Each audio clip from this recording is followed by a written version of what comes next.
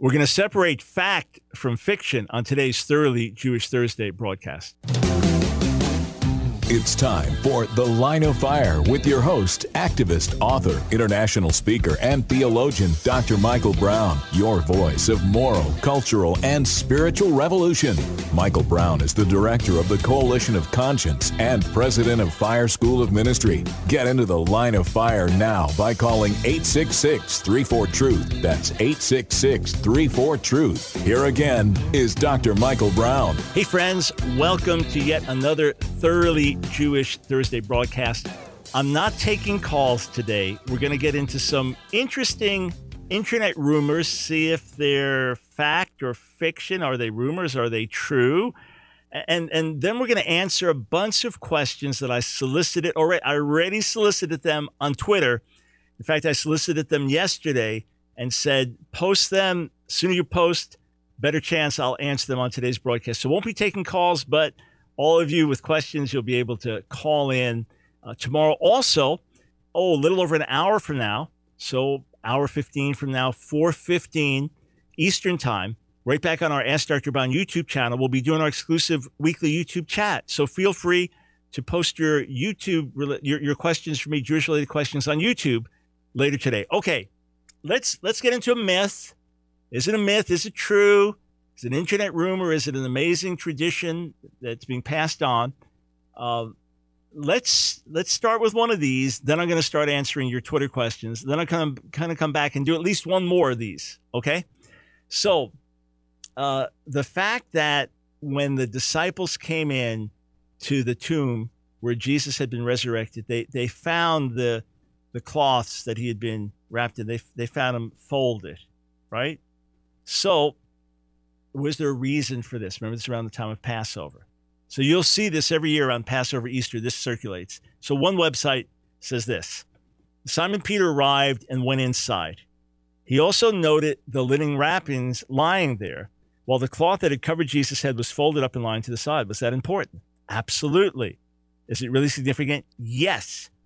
In order to understand the significance of the folded napkin, we need to understand a little bit about Hebrew tradition of that day.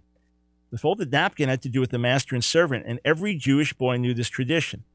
When the servant set the dinner table for the master, he made sure that it was exactly the way the master wanted it.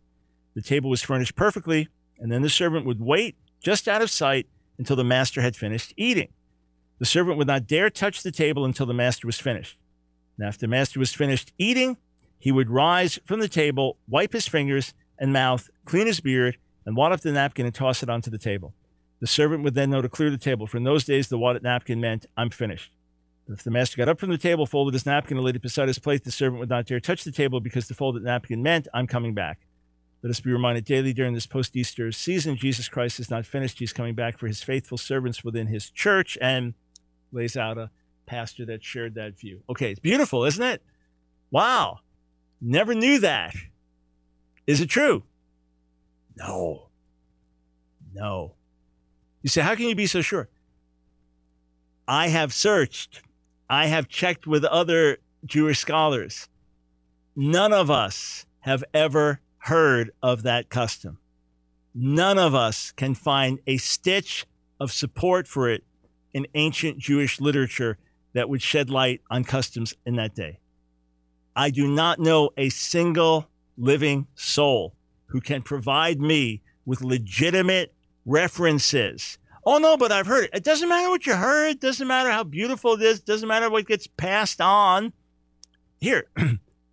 There's this amazing story about, we'll pick somebody. Ronald Reagan, when he was a boy, and he did this and that, and that's why he became the man he became. The only problem is, it never happened. I'm just making something up here. Only problem is, you can check with every biographer of Ronald Reagan, every family member of Ronald Reagan, everyone that knew Ronald Reagan back at that time, whatever the story, you could look for everything possible. It never happened. You say, no, but this is like a beautiful, I understand that may be beautiful, but I know of zero backing for it. Zero. I am 99.999999999% sure that it is a myth. Someone heard it, learned it, came up with it, thought this, it gets passed on, and it just becomes now, especially the internet, boom, overnight, it's as if it's true. You say, but I've seen Messianic Jews quoted. And did they quote the original sources? Did they quote look it up here. You'll find it in the Mishnah here. You'll find it in this Halakhic Midrash here. You'll find it in the Talmud here. You'll find it referenced in the writings from Qumran. You'll find it in this pseudepigraphical writing. No. Doesn't exist. Well, it's been passed on for several thousand years. Nobody ever wrote it down, ever, till now. You say, well, why aren't you 100%?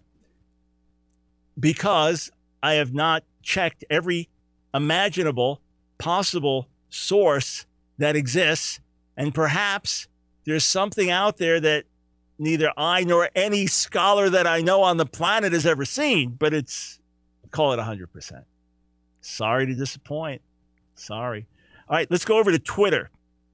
Questions here. I'm going to start with this one from Nick Bartz. Do Jews purposefully destroy healthy societies, or is it some kind of lemming-like programming that is beyond their control? Hey, let me answer that ridiculous anti-Semitic question with a question of my own. Do people on Twitter destroy their own integrity and credibility by their own choice, or do they lemming-like follow anti-Semitic lies? What a ridiculous question. So you mean Jews like Moses and Isaiah, Jesus and Paul, who destroy healthy societies? Those ones you're talking about? Or Jews like famous scientists that come up with cures for polio or vaccines that save millions of lives? Or conservative thinkers like Dennis Prager? Or Jewish philanthropists that behind the scenes underwrite causes of compassion around the world? Are those Jews the ones you're talking about? No, I'm talking about the Jews who destroy every society. It's just this anti-Semitic garbage, just spread out. The fact is, Jews are like everybody else. Good points, bad points. My joke is Jews are like everybody else, but more so. Our strengths seem to be more exaggerated, our weaknesses more exaggerated. So, depends which Jew you're talking about.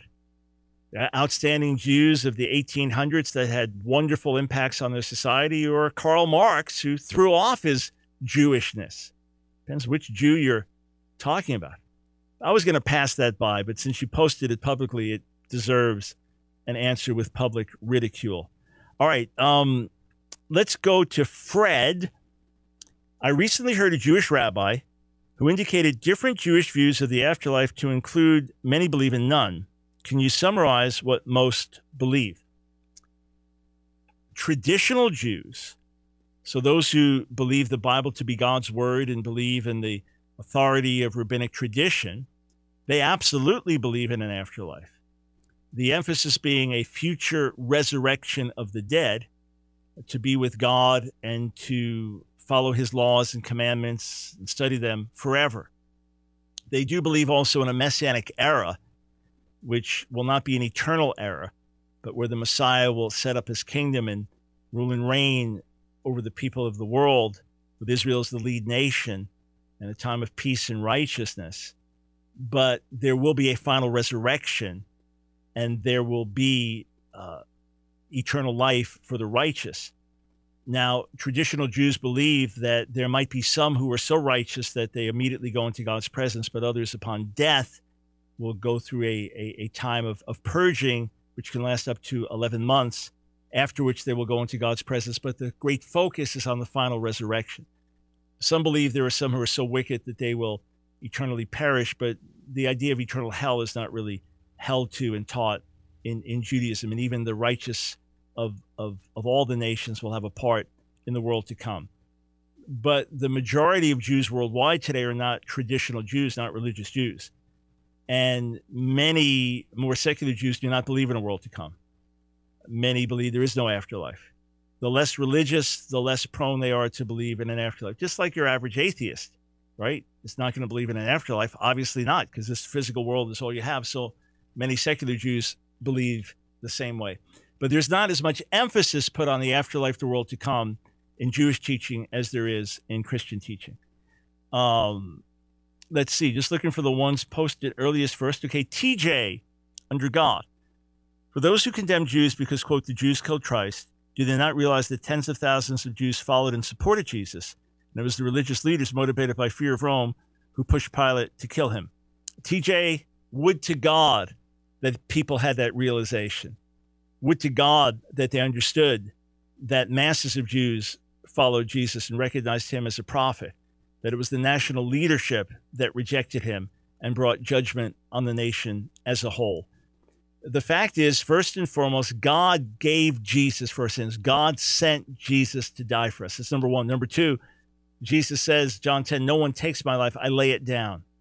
Number three, it was our sins that nailed him to the cross.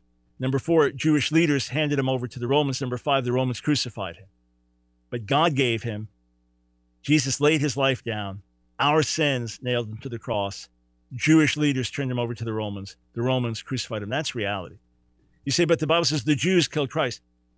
In 1 Thessalonians 2, Paul is speaking about those Jews who in the past, and Judeans in particular, killed the prophets, rejected the Messiah, they're persecuting us now. There was that same bad stream of Judean Jews that sinned in the past, sinning. Now, he's not indicting all Jews of all ages. It's one of the great anti-Semitic libels that's led to the bloodshed of many, many Jews through the centuries. Let's see. Sir Goose, with the recent time of Yom Kippur just passed, what would you say to Jewish believers in Christ who still practice this day? What would you say to those Jewish people who practice it and don't know Christ, what Christ has done for them? To Jewish believers who practice it, they normally practice it in two ways.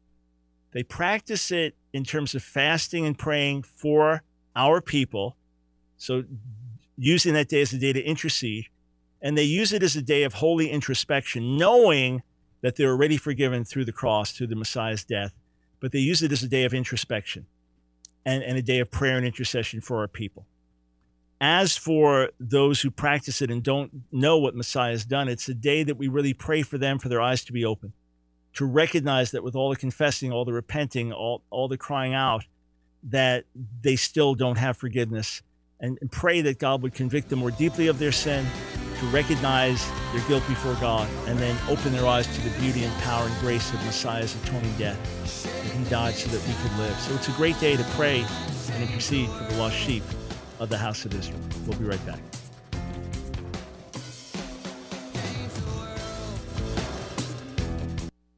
God of light, hear our cry, send the fire. It's The Line of Fire with your host, Dr. Michael Brown, your voice of moral, cultural, and spiritual revolution. Here again is Dr. Michael Brown.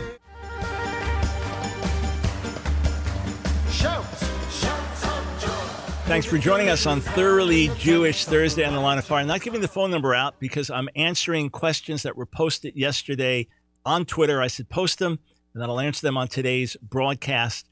And I'm referring to some widely believed traditions that we often hear in the Christian or Messianic Jewish world and asking, are they fact or fiction? Are they true or are they false? Is it true that many traditional Jews believe in two messiahs, a ruling and reigning Messiah and a suffering Messiah? The answer is yes, it is true. The first explicit reference to this Messiah, son of Joseph, the suffering Messiah, is in the Talmud, in the tractate Sukkah. It's the only time in the entire Talmud is mentioned. So this is through the first, the final compilation of the Talmud about 500 years after the time of Jesus, the Babylonian Talmud. There's only one reference to it. Otherwise, the Messiah is Messiah, son of David. Now, the authors of the Dead Sea Scrolls, the community there, probably Essenes, they spoke of Mishichei Yisrael v'Aharon, or Mishichei Aharon v'Yisrael, the Messiahs, plural, of Aaron and Israel. There were beliefs in two Messiahs, a priestly Messiah and a Davidic Messiah. But that priestly Messiah was not a suffering Messiah in those traditions. Yet the Messiah, son of Joseph, according to Jewish tradition, will fight the wars of the Lord and then suffer and die in the last great war. and Messiah will then raise him from the dead. You say, does Jewish tradition see his suffering as atoning? Several do, most do not, but there are a few that see his suffering as atoning suffering. And other Jewish traditions speak of Messiah, son of Joseph, in heaven, carrying the weight and burden of the Jewish people day by day, and without his sufferings, like he carries some of our sufferings, we could not endure. Yes, the idea that there's a suffering Messiah and a ruling and reigning Messiah, that's not an internet myth. That is true. It's well known, many, many books written on the subject. All right, back to Twitter questions. Casey, do you think the pre-tribulation rapture view is anti-Semitic? No, I don't. But there is a theology that puts the curses on the Jews that plays into this. Let me explain. The rise of dispensationalism in the 1800s, the pre-trib rapture view, brought with it prayers for the restoration of the Jewish people of Israel. And you can read books written by pre-trib teachers in the early 1900s, and they're talking about the physical restoration of the Jewish people back to the land. So in those ways, it was very philo-Semitic. It saw that God had not forsaken the Jewish people. In fact, it saw the church age as a parenthetical age, God dealing with Israel. Israel rejects the Messiah and the kingdom. Now God deals with the nations. That's the church age. And then when the church is taken out, God deals with the nations. God deals with Israel again, and the kingdom comes to Israel, and the Jewish people will be saved. So in that way, it's philo-Semitic. And some of Israel's best friends today are evangelical Christians who believe in a pre-trib rapture. But there's another side to it, which is a concerning side. Now, again, we have to believe whatever Scripture says. I don't believe in a pre-trib rapture because I don't see it taught in the Bible. All right? Not because of the implications of it. I just don't see it taught in the Bible. But I did my first few years in the Lord. Then when I studied it more deeply, I concluded it wasn't there. If you want to dig more on that, watch the debate with Pastor Derek Walker. Does the Bible teach a pre-tribulation rapture? It's on the Ask Dr. Brown YouTube channel, on the Ask Dr. Brown Facebook page, linked, of course, on the AskDrBrown.org website, and get both sides. Get both sides. If you want just my side with Professor Craig Keener, get our book, Not Afraid of the Antichrist, Why We Don't Believe in a Pre-Tribulation Rapture. But here are the two big problems with the pre-tribulation view. One, it's saying that we are praying for all the Jewish people to come back to the land where they will be slaughtered. That's one problem to it. We're praying for them to all come back to the land, and then there's going to be something worse than the Holocaust that takes place. 2/3 will be slaughtered. That actually be similar to the Holocaust, 2/3 of European Jews, but some would say the overall suffering will be even worse then. So that creates a bit of a problem. Oh, we're praying for you to come back to the land so you can all be slaughtered one day. The other problem is, hang on, the church gets to feast in heaven for 7 years. Why? Well, because the church is not appointed to wrath, but the Jews are. So the church enjoys the blessings in heaven while the Jews get slaughtered on the earth. That's problematic to me. Number one, I don't see it as scriptural. Number two, that's problematic for other reasons. But inherently, I don't see it as anti-Semitic. I see it as a theological error that can be anti-Semitic, but is more of a theological error in keeping with the idea the Jews get cursed, the Christians get blessed. So there are problems with it, but most pre-trib Christians pray for Israel, believe there's a blessed future for Israel, believe we should stand with Israel. So I think they haven't fully thought through the implications of that. Peppermint Mom. Oh, how easy. I was making it more difficult. Peppermint Mom asks, what is the prophetic significance of RBG's death on a Jewish holy day? So there are two sides to this. One, the fact that it is attention-getting. It is Yom Teruah, the day of the trumpet blast, the shofar blast.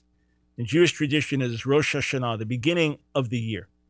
And this trumpet blast is a call to repentance and a wake-up call. So to die in the time between that shofar blast being heard in Israel and then being heard in different parts of America, with the time differential, that's like an oh my God moment. I mean, I remember exactly where I was I was there in Nashville, Tennessee with my friend Ward Simpson. We were in the green room, it's called the back room, getting ready for me to go on Mike Huckabee's TV broadcast. And someone says, have you heard Ruth Bader Ginsburg died? What? At that moment, what? So it's massively attention-getting. Now, if you thought that Ruth Bader Ginsburg was an extraordinarily courageous, saintly woman fighting for women's rights and was therefore a righteous woman, even though she was not a religious Jew, then you would see this significant because of the idea that when a Jew dies at a time like this, it means that they were a tzaddik, they were a righteous person, so that she would be a tzaddikah, a righteous woman, and this would be the proof of it. Obviously, while I admire her tenacity and appreciate much of what she did for women, I categorically differ with many other decisions she made in that part of the legacy that she left. Okay. Brapologist. My question is, any chance of you dialoguing with Ben Shapiro regarding why believe Jesus is the Messiah? Brapologists, many have asked this question. I'm sure they've asked it of Ben as well. I know folks that work closely with Ben. I mean, we know each other a little, but I know folks that work closely with him every day. And I reached out to him a few years ago. I shot him an email and I said, hey, you probably don't want to do this, but I get asked about this constantly. How would you feel about a public dialogue or debate on Jews who believe Jesus is the Messiah? Or is Jesus the Jewish Messiah? Or what should Jews believe about the Messiah? And he wrote me back immediately, respectfully, thanking me and saying, no thanks, I don't enjoy religious debates. I don't think that Ben in the least bit for a split second is afraid of the topic in terms of the content, or that he'd be afraid to dialogue with me or debate me on it. So I don't think for a split second that he'd be ducking this. But for whatever reason, up to now, he hasn't wanted to do it. Now, either it's what he said, he does not enjoy religious debates. I mean, maybe he'll talk with an atheist about things, but by and large, he's not getting into those debates. He's more having dialogue. You say, well, why not have dialogue with you as a Messianic Jew? I don't know. Don't know. But I feel confident it's not that he's ducking it or he's afraid to, okay? Or that he doesn't want to give me a platform. By God's grace, I have a platform. He's got an amazing platform. So he'd be putting me on his platform in that regard. I don't think that's it. If I had to speculate, maybe because he works so closely with evangelical Christians and respects them, he does not want to have a discussion that could seem divisive in that regard. Maybe. But maybe it's just simply like, rather not. Look, he has enough notoriety now. He probably gets 1,000 people a day that you should debate this, when you should discuss this, you should dialogue with this. But it could happen one day. If it's the Lord's will, I'm confident that I'd love to do it. I think it'd be awesome. I think it'd be very, very instructive and helpful. But for whatever reason, not at the moment. Let's see. Gidon, Ariel. Here's a Jewish-related question. Do believers in Jesus who give Jews space to not believe in him have a theological New Testament leg to stand on? Sir, if you mean give space not to believe in terms of, hey, I can't force you, put you under pressure, try to coerce you, base my love on how you respond, or you work this out between you and God. Well, that's the New Testament way. You don't force the faith down somebody's throat. You don't base, well, I'm not going to be your friend if you don't believe, or I won't love you. No, so anything with coercion, pressure, aside from the Holy Spirit putting people under pressure to change their hearts, no, we stand against that. We stand against the forced work of the church in the past, forcing conversions. If you mean give Jews space to say, hey, if you don't believe in Jesus, that's fine. You can have eternal life just the same. You can reject him as the Messiah, but by obedience to the Torah and keeping Jewish tradition, have eternal life. You can go be with the Lord forever just the same as me, even if you reject Jesus. Do they have a theological leg to stand on the New Testament? No, of course not. No. Jesus came for his own Jewish people first. If there was another way to be saved, he wouldn't have died on the cross. And the gospel and the Acts goes to the Jews first because it's a Jewish message, and then a message for the whole world. Change the world.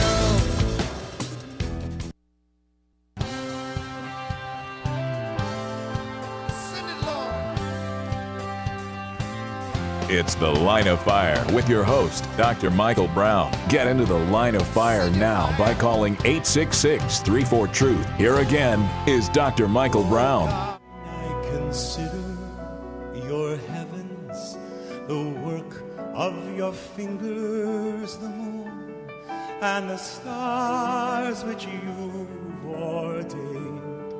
What is man that you are mindful? Yes, that Jewish music that you hear reminds us it is thoroughly Jewish Thursday. Not taking calls today, but, what about 40 minutes from now, 45 minutes from now, we will be doing our exclusive weekly YouTube chat.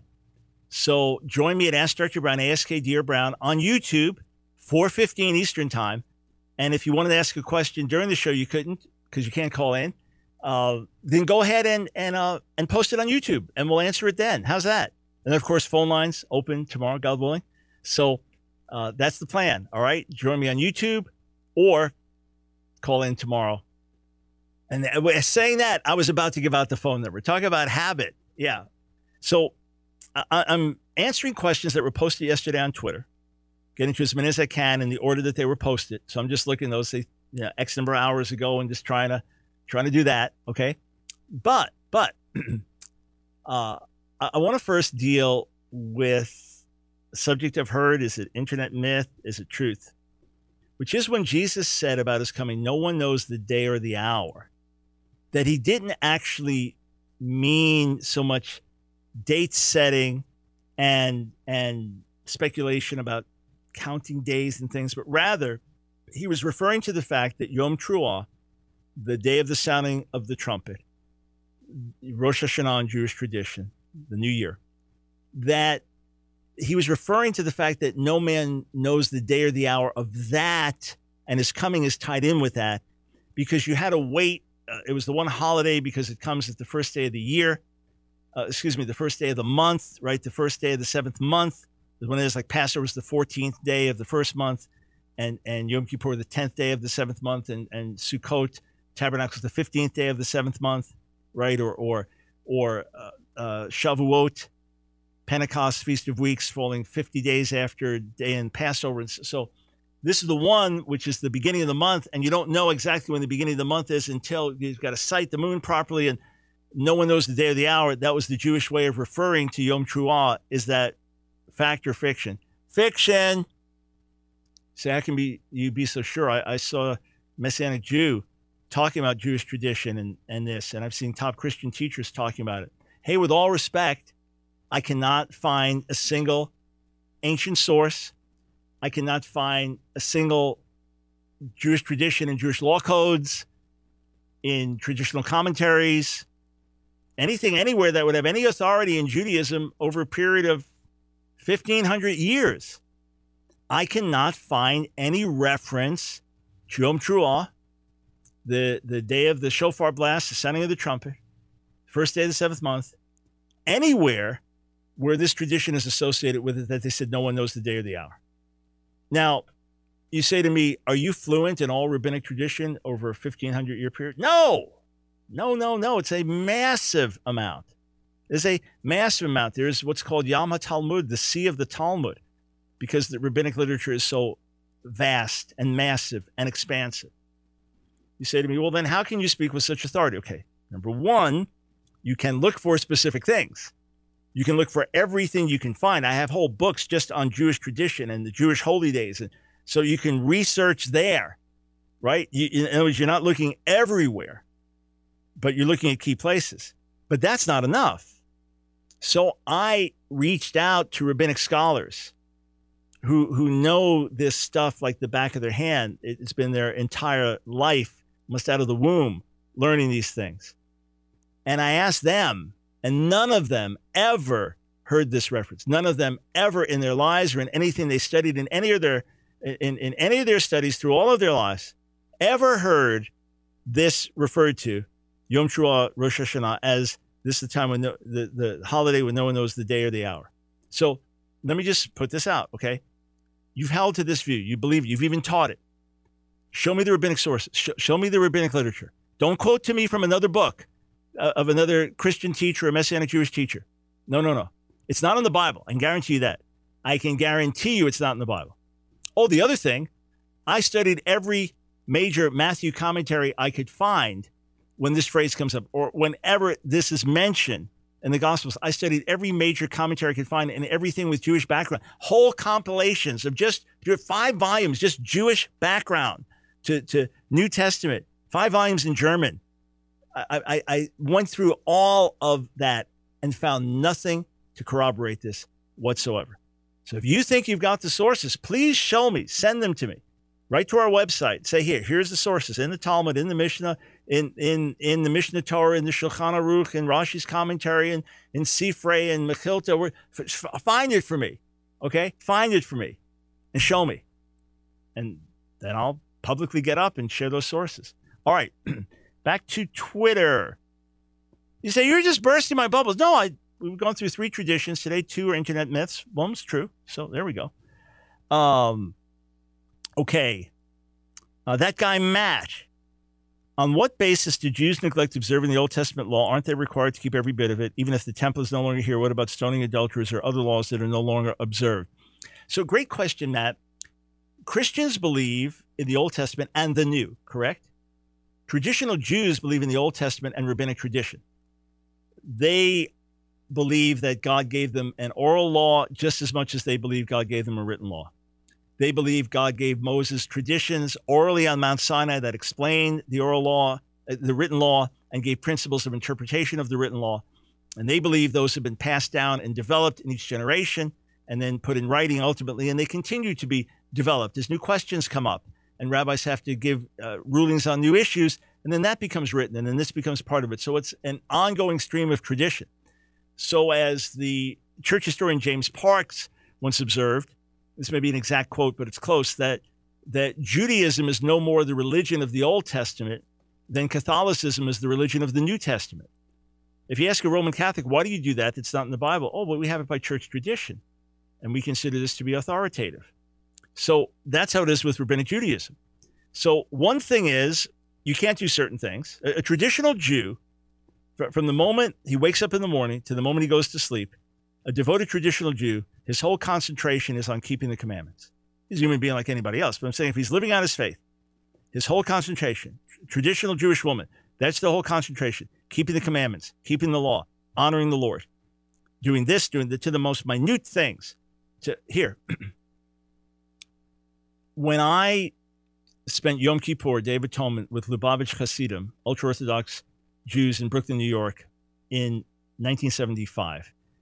At that time, it was falls around October. I suffered from hay fever. Used to get it then in the fall. Then it shifted to the spring. It's pretty well gone. But anyway, back then I had it in the fall. So I'm at the house. So even though it wasn't a Saturday, it's considered a holy Sabbath. Yom Kippur. It's a day when you don't do any physical labor. So I'm grabbing some tissues to put in my pocket to walk across the street to the synagogue. And the gentleman with whom I'm staying says, you can't carry. It's a Sabbath. You can't carry. You're telling me tissues are pretty light. Tissues are very light. I can't carry it. Now, I didn't get facetious with them. It's like, I can't. They said, no, but don't worry. They're pre-ripped tissues in the bathroom in the synagogue. Pre-ripped. Yeah, because it's considered work to tear. This is the detail with which a traditional Jew seeks to live his life pleasing God. Every last little detail. So he would joyfully be part of offering blood sacrifices, but without a temple, you can't do it. Without a functioning Sanhedrin, you don't have a death penalty. So in the absence of these things, other traditions have been developed. Now, I would challenge many of those traditions, have a whole volume 5 of Answering Jewish Objections to Jesus, where I respectfully challenge the authority of those traditions. Many of them are beautiful, others are neutral, others I differ with. It's the authority of those traditions that I challenge more than anything. But Jewish tradition has developed certain things, just like someone could say to us, well, why don't you stone adulterers? That's Old Testament law. Well, New Testament tells us if it's in the body, in the church, and they committed adultery, refuse to repent, we excommunicate them. So we've had our traditions based on the teaching of Jesus and by the Spirit of what's been given to us, and Judaism has its traditions. Julius, concerning church history, what has been the Christian attitude or disposition towards Jews. Often it's been anything but Christian. Read my book, the new edition, Our Hands Are Stained with Blood, the tragic story of the church and the Jewish people. It's a painful story. Christians have often treated Jews as lower class, as bestial. They have been demonized. They have been looked at as the worst of unbelievers. They have been looked at as just worldly sinners. It's tragic to see how much demonizing of the Jewish people was done by the church. You take the worst denunciations of the prophets and the worst denunciations of Jesus, and then those are taken as if that describes all Jews, as opposed to the hypocritical leaders and others that were being targeted. Now, thankfully, there have been many Christians that have had compassion on the Jewish people and their suffering, that have prayed for them and sacrificed for them and lived beautiful lives for them. But tragically, all too many have not. Your average Jew in history was more used to the attitude of the Nazis wanting to exterminate them or drive them out, as opposed to the attitude of the righteous Gentiles who were willing to lay their lives down for them. Jews through history, through church history, have been much more used to Christian hostility that is not truly Christian than Christian love, which truly is. Again, if you haven't read Our Hands Are Stained with Blood, the tragic story of the church and the Jewish people, really urge you to read it. It's been our most translated book and was in print continuously for 27 years before we put out the second expanded edition. Let's see. Darth Calculus. Hang on. Let me back up to this one. Rachel, is it right for Gentile believers to criticize, suppress Jewish believers for keeping the feast, choosing to wear talit, bar mitzvahs, etc., if the Jewish believers are acting from a heart of genuine worship and not from religious rote? Yes, it is. No, as you asked, no, it is not right for Gentile believers to criticize, suppress them. If these Jewish believers are Yeshua-centered and are walking in freedom and believe that in solidarity with their people that these are customs that should be followed, and that God never changed the feasts and the holy days, it is wrong for Gentile believers to criticize them. And conversely, for a Jewish believer to criticize a Christian who worships on Sunday and celebrates that day as Resurrection Day and sets it aside as the Sabbath, God never commanded the seventh-day Sabbath on the Gentile Christian church. So it's wrong for each to criticize each other in that respect. Romans 14 is the operative rule, written in particular, written in the context of Jewish and Gentile believers working out their faith together, side by side. We'll be right back.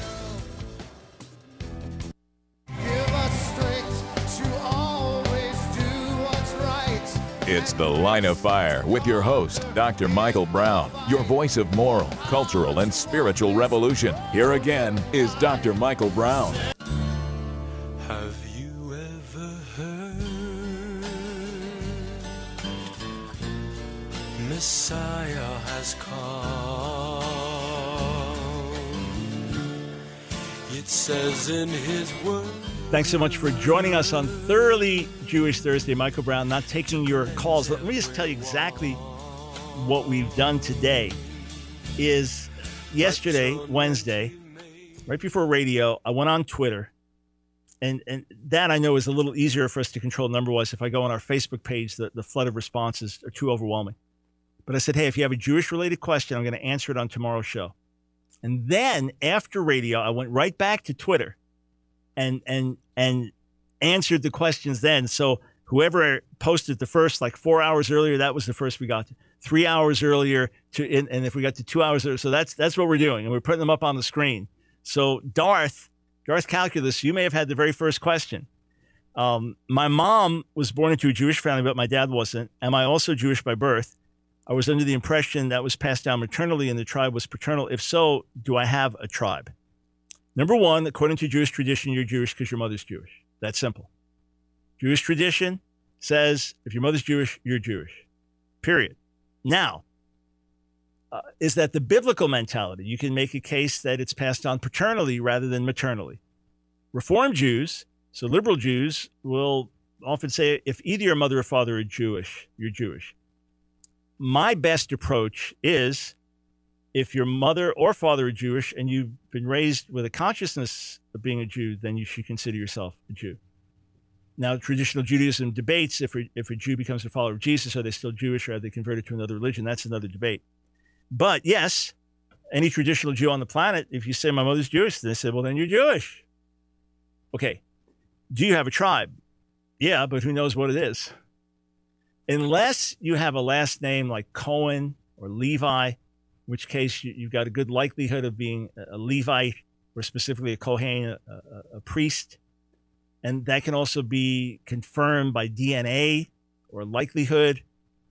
There's some question about Davidic ancestry and being able to trace one's back in DNA. But otherwise, we really don't know what tribe we're from. We don't know. And it could theoretically be any of the 12 because before the 10 northern tribes were destroyed, many of them had already come south and been part of the kingdom of Judah. And then others intermarried, others lost to history, but then others just becoming part of the larger Jewish community. So we don't know. I don't know what tribe I'm from, but I'm 90% Ashkenazi Jew, 10% Sephardi Jew. That part I know. Chosen ministries. What does the word ezer mean in the original ancient Hebrew text? So ezer from the root azar is to help. So a helper. So in Genesis 2, that God's going to give the man, Adam, an ezer kenegdo, it's a helper like his opposite. So a helper that would be the right counterpart. Spaceman Overlord. By the way, is that your original name? Or is that perhaps a Twitter handle? A little fun here.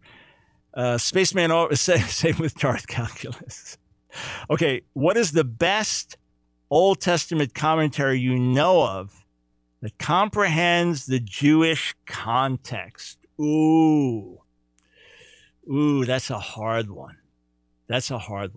Okay, number one, the Jewish context, you mean then the ancient Israelite context. So many fine commentary series today, Christian and Jewish, write with the understanding of the ancient Israelite context.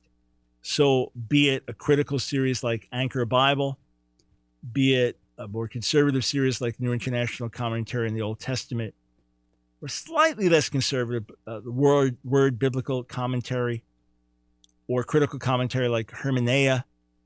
I mean, there's so many. They would be looking at the Old Testament in light of the ancient Near Eastern context and ancient Israelite context. Now, just like I do in my Jeremiah commentary in the new edition of the Expositor's Bible Commentary, or as I do in my Job commentary, as I'm doing now in the Isaiah commentary that I'm just in the early stages on. But if I was looking for Old Testament commentary written by Jews that also tie in with Jewish tradition, then I would get the New Jewish Publication Society series. Now, it's not the whole Bible. It's the 5 books of Moses. It's some select books like Esther. It's the Haftarot, the supplemental readings from the scriptures in the synagogues. But if I was reading one where I wanted to get the ancient context and then also Jewish traditional interpretation, then that would be the place I would go, the new JPS commentary series. But again, it's not on the whole Bible. And I try to do that in my own commentaries, like Jeremiah, Job, and Isaiah, to also bring in Christian interpretation and Jewish interpretation. Stephen, what is the last day, the great day of the Feast of Tabernacles, the 7th day or 8th day? Thanks. It's actually a question that is a little bit debated. Was there an 8th day that was added on? So if I was confused about this subject and I was trying to can I go to one source, just one place that would answer the question, then I would go to Craig Keener's IVP Bible Background Commentary. Obviously, commentaries on John. We'll get into this. But I would go to that. I have that on Logos. I own the physical copy as well. And in fact, I called it up on Logos, and I'm just frozen here. It's not coming up for some reason. Obviously not coming up because we're doing a live radio show, and it just looking at me, looking at the logo. Ah, here it comes. Here it comes. Now, it may take a while before it lets me access, but that's my go-to place when I'm looking for Jewish background on the New Testament in one volume, because all the major scholarly New Testament commentaries will get into that, okay? But if I want to get one volume that gets into all of it. Now, here's another place that I might go while some of the software is loading. I would go to Chabad.org, right? Chabad is a traditional Jewish website, Hasidic Jewish website, followers of the late Lubavitcher Rebbe Menachem Mendel Schneerson. And I would put out last day of Sukkot. All right. So I'm searching their website, and Sukkot calendar, how to celebrate Sukkot, and Kol HaMoed, intermediate festival days, Sukkot and Simchat Torah. And let's just see here. Okay. As soon as the solemn day of Yom Kippur is behind us, we focus on the traditions of the upcoming holiday of Sukkot. These 4 days between Yom Kippur and Sukkot are characterized by frenetic activity. So you got to build the sukkah and all of that. And then it's going through each day. So you've got the first day of Sukkot, second day of Sukkot. So this is Jewish tradition. Third day of Sukkot, fifth day of Sukkot. And come on, let's get to the end here. Seventh day of Sukkot. Right.